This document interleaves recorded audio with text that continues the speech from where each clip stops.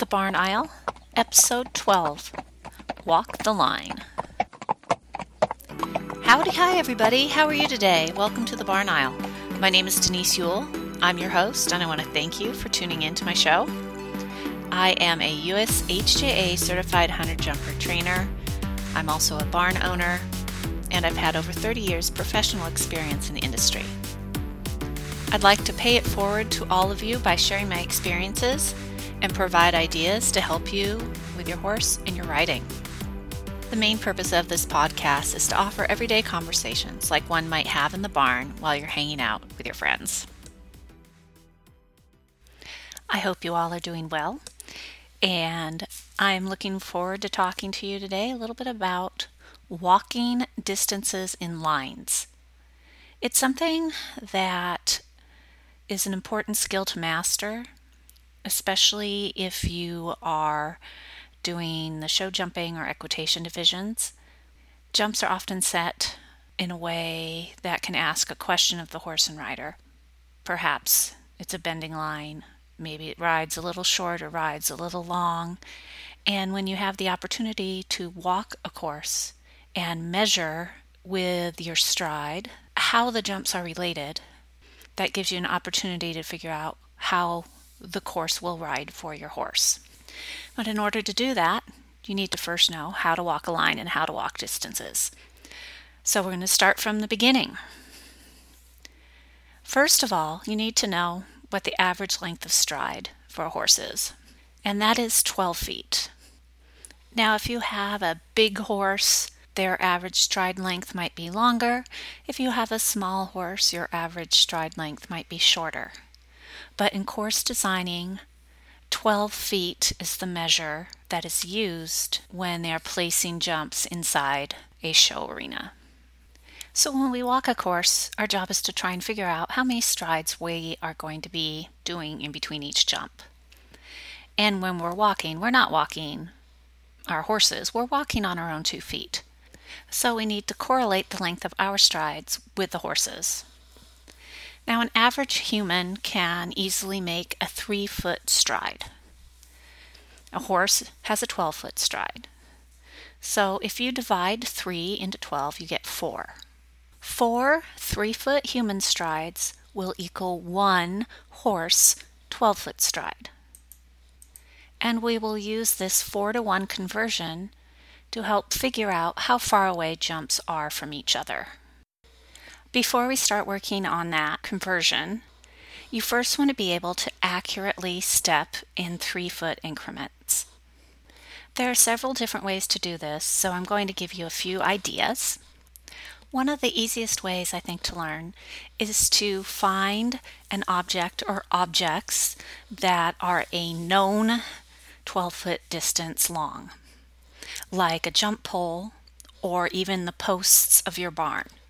Double check with a measuring tape, make sure it's the appropriate length of 12 feet, and then walk from one end to the other and try to put 4 even steps between those 2 endpoints. At first you might find you take 2 big steps and then 2 little steps, or 3 little steps and 1 giant step, but with practice you will find that you can begin to evenly stride out 4 steps between the 2 markers. When that gets easy, close your eyes. Try to walk between those 2 points without using the ground or the objects as a visual cue. And practice, practice, practice until you're pretty accurate. When you get pretty good at an individual 12-foot segment, take a measuring tape and set 2 objects further apart from each other, and make sure the distance is divisible by 3. Start small. Maybe move the markers 30 feet apart. 30 divided by 3 is 10. So you want to try and get 10 even steps between those 2 points. Then move it out a little further. Move it out to 45 feet. 45 divided by 3 is 15. So you should get 15 steps between those 2 points. And so on. As you're practicing your length of stride and trying to create a consistent 3-foot step, don't worry about how that's going to correlate into horses' strides yet. When you become comfortable stepping out a known distance, practice stepping out an unknown distance. For example, measure the length of the hallway in your home. Walk down the hallway. Let's say you take 9 steps. Well, 9 times 3 is 27. Then grab your tape measure and see how close you were.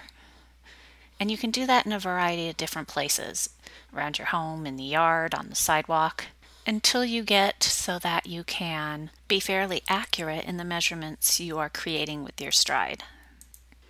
And if you're new to this, you're probably wondering why this matters.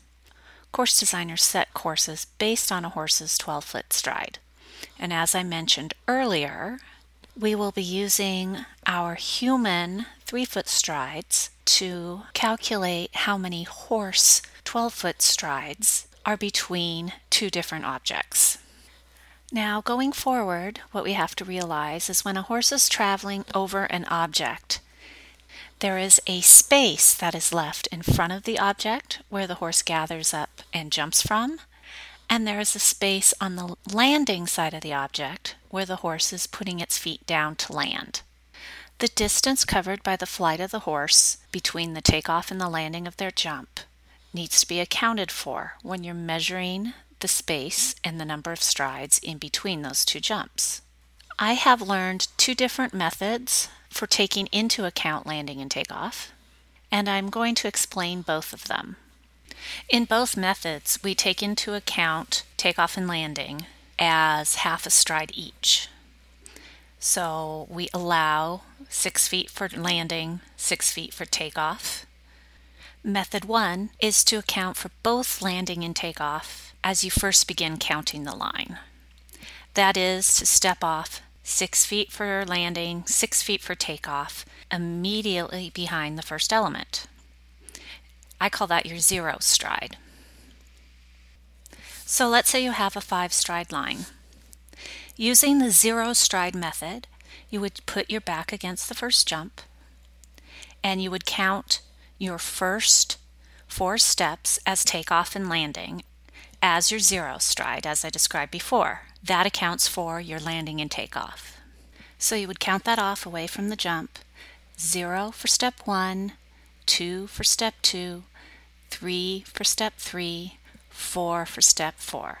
0, 2, 3, 4. That's how you count your 0 stride.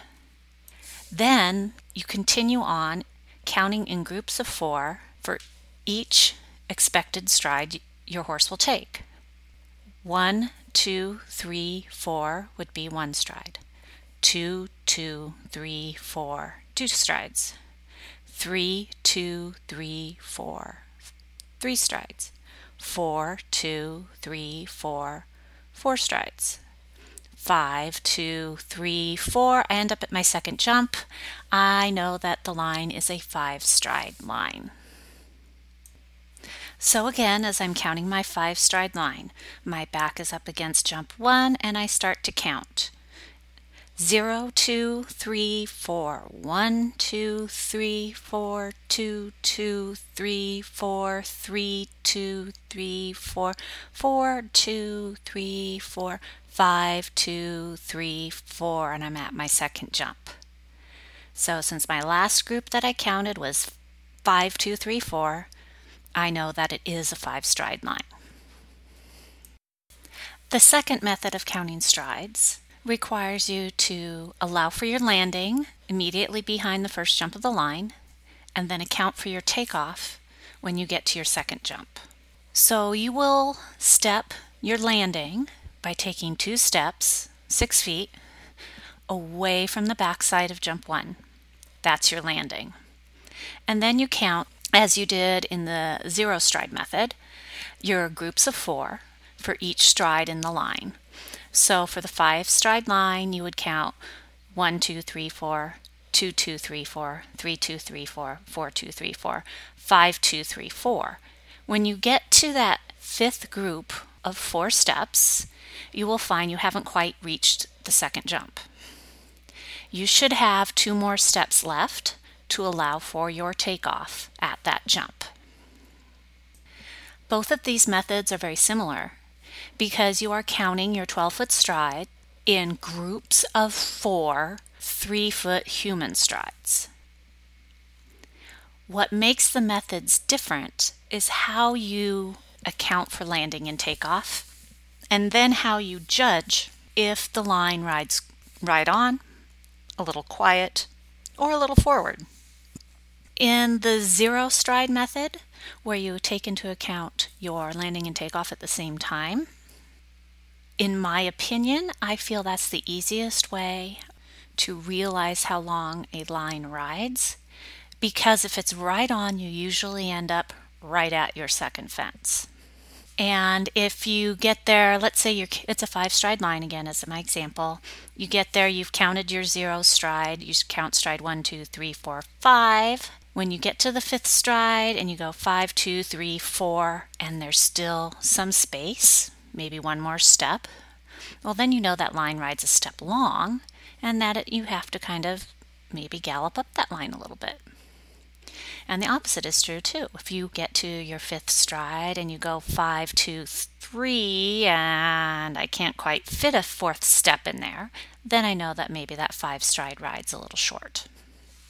In the second method I described, being that you're taking into account your landing immediately after jump 1 and your takeoff before jump 2, when you complete your 5th stride in our 5-stride example, 5, 2, 3, 4, in a normal 5-stride line, you'd have 2 steps left for your takeoff, your 6 feet.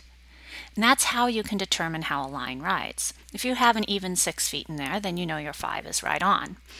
If you step it out and you have more than 6 feet left, then you know that the line is going to ride a little bit long, and you need to ride forward in the line to make up for that extra distance for takeoff. Or if you can't quite fit 2 full steps in there, then you know the line ride's a little easy.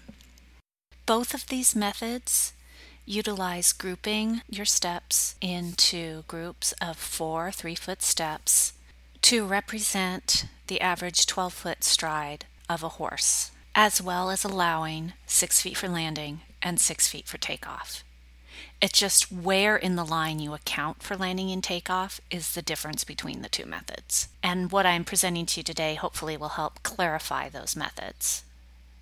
My grand plan is to include some video links in my show notes to visually illustrate walking a course. So check the show notes soon and see how it's done. All right, everybody, that's all I got for today. Thanks so much for listening, and I hope to see you again soon in the barn aisle. Happy trails. Hi, it's Denise again. You can visit me on Instagram or Facebook at Barn Aisle Podcast. Any questions, comments, suggestions, reach out. I look forward to talking with you soon. Have a great one.